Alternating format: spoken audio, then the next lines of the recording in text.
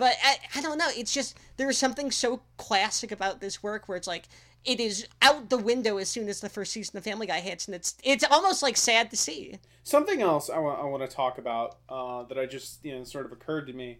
This episode manages, even though they're not technically in it, to pull off the Peter and Brian relationship a lot better than Family Guy even did, because I feel like starting with season 2, they back off Peter and Brian, and I think it was the right decision. Because they moved on to Pete, Ryan and Stewie, and Peter and Lois and other characters, and but I think it shows Seth wasn't wrong to try to base the show on these two characters having a relationship.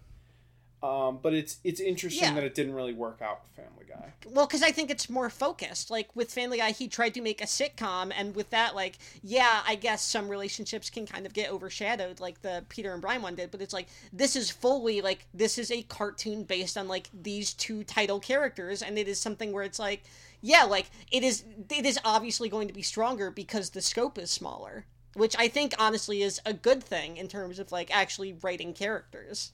No, I think the key difference here is that Larry and Steve here, they are like a cartoon duo. They are, not Tom and Jerry, but the same principle applies. And I guess they work really well as that, since you have the straight man and then you have the person who's causing all this specifically cartoon mayhem. And then... Oh, you know what this reminds... Sorry, I'm interrupting. You know what I think is a really good comparison point for this? What?